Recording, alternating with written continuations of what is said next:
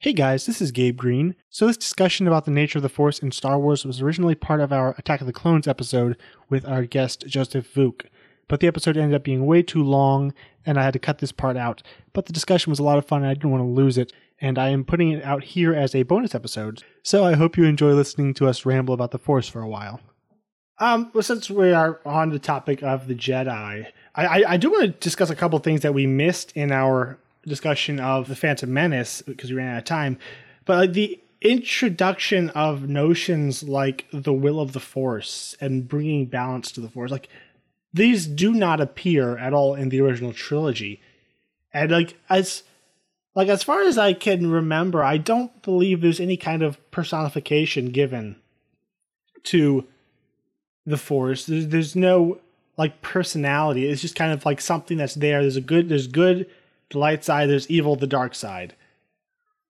And here we're getting, this notion that there's this prophecy, which, obviously infers intentionality, that someone will arise who will bring balance between light and dark to the Force, and also that he was conceived by the will of the Force. And in Yoda and Mace Windu's discussion, they talk about, is this the will of the Force?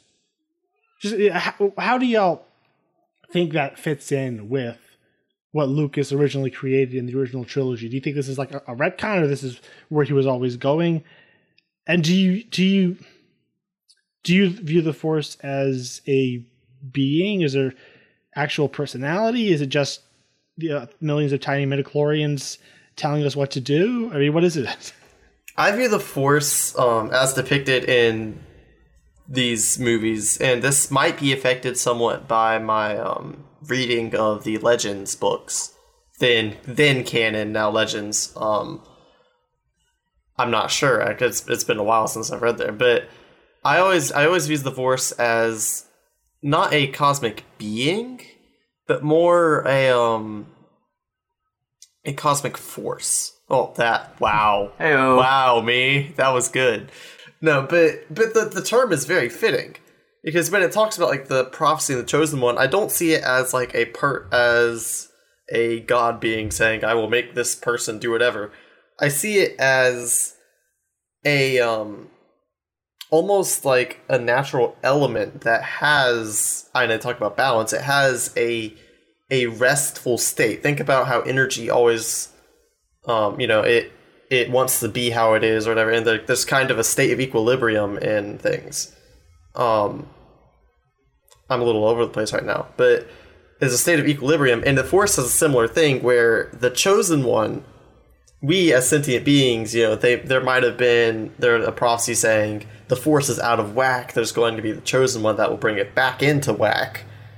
And that prophecy isn't the Force making the prophecy, it's the Jedi, the whatever, seeing the nature of the Force and its desire for equilibrium and balance, and putting that into words.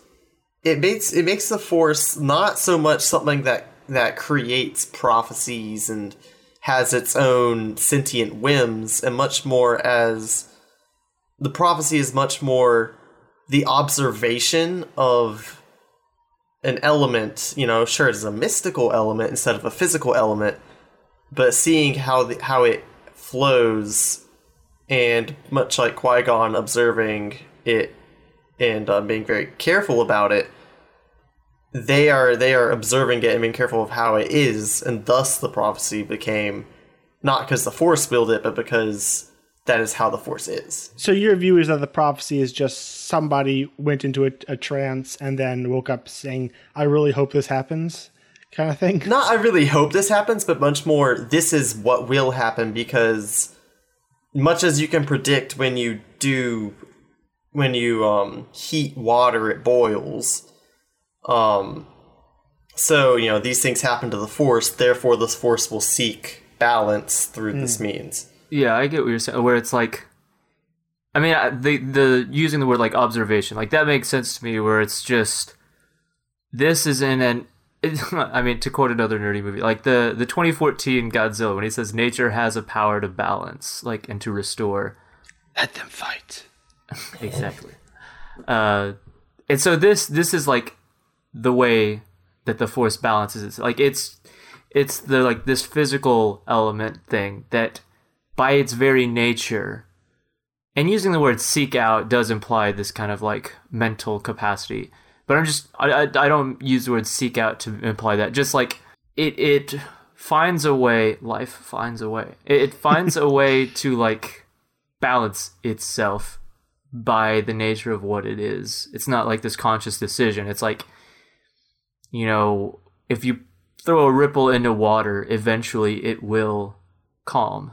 And that's like there's a ripple in the Force, and the Force will calm itself. And I think you finding these, happening to find these quotes about nature that are saying what you're trying to say is very purposeful in what we're talking about, because it is a very natural feeling thing. And how would you reconcile that with the Mortis trilogy, the Bendu and the Loth Wolves, say, in the cartoon series, which all seem to give a very clear personality? Have you seen the Clone Wars series, Joseph? That was actually something I was going to say. It's interesting is I know a lot of people that love the prequels use the spin-offs as a reason to show that love. And I actually have never watched the Clone Wars. I've never watched Rebels. The timing was always weird for me, and I never got around to it. And it's something that's on my list. It's actually really high on my list. But I'm one of the few people that defend it without. Okay, so I guess to avoid spoiling it for you, I'm not going to go into detail, but with the series under Lucas, when we have developments into the Force, it always seems to lean towards an active personality driving things. And I think you even have that going into The Last Jedi, where Snoke says that Rey has been, basically created by the Force to combat the rising darkness of Snoke and Kylo. So obviously that could be just the ripple effect of balance, balancing itself out, or it could be, is the Force good? Does it even favor the light side? Maybe are the Jedi just crazy for favoring the light? I mean, I guess I don't want to talk too long about this, but these questions kind of arise, and there's so many different interesting avenues you can run down. And I think it's fitting to talk about it here, though, because this is what the Attack of the Clones starts really opening the can of worms on. Yeah. So, to me, like, even though I understood, the way Joseph explained that, for me, the way that I've kind of understood it is a little bit more as an actually active force, and I don't really know if there's a way to actually describe it. I guess, were we living within the context of Star Wars, we just say, who can understand the will and concept of the Force or something like that. But it doesn't feel like an actual being, but it definitely feels like there is a will. Like, whenever they use the term, like, the will of the Force, it doesn't feel like it's this arbitrary word designed to, explain the natural way that it balances itself. It feels like there is purpose behind everything.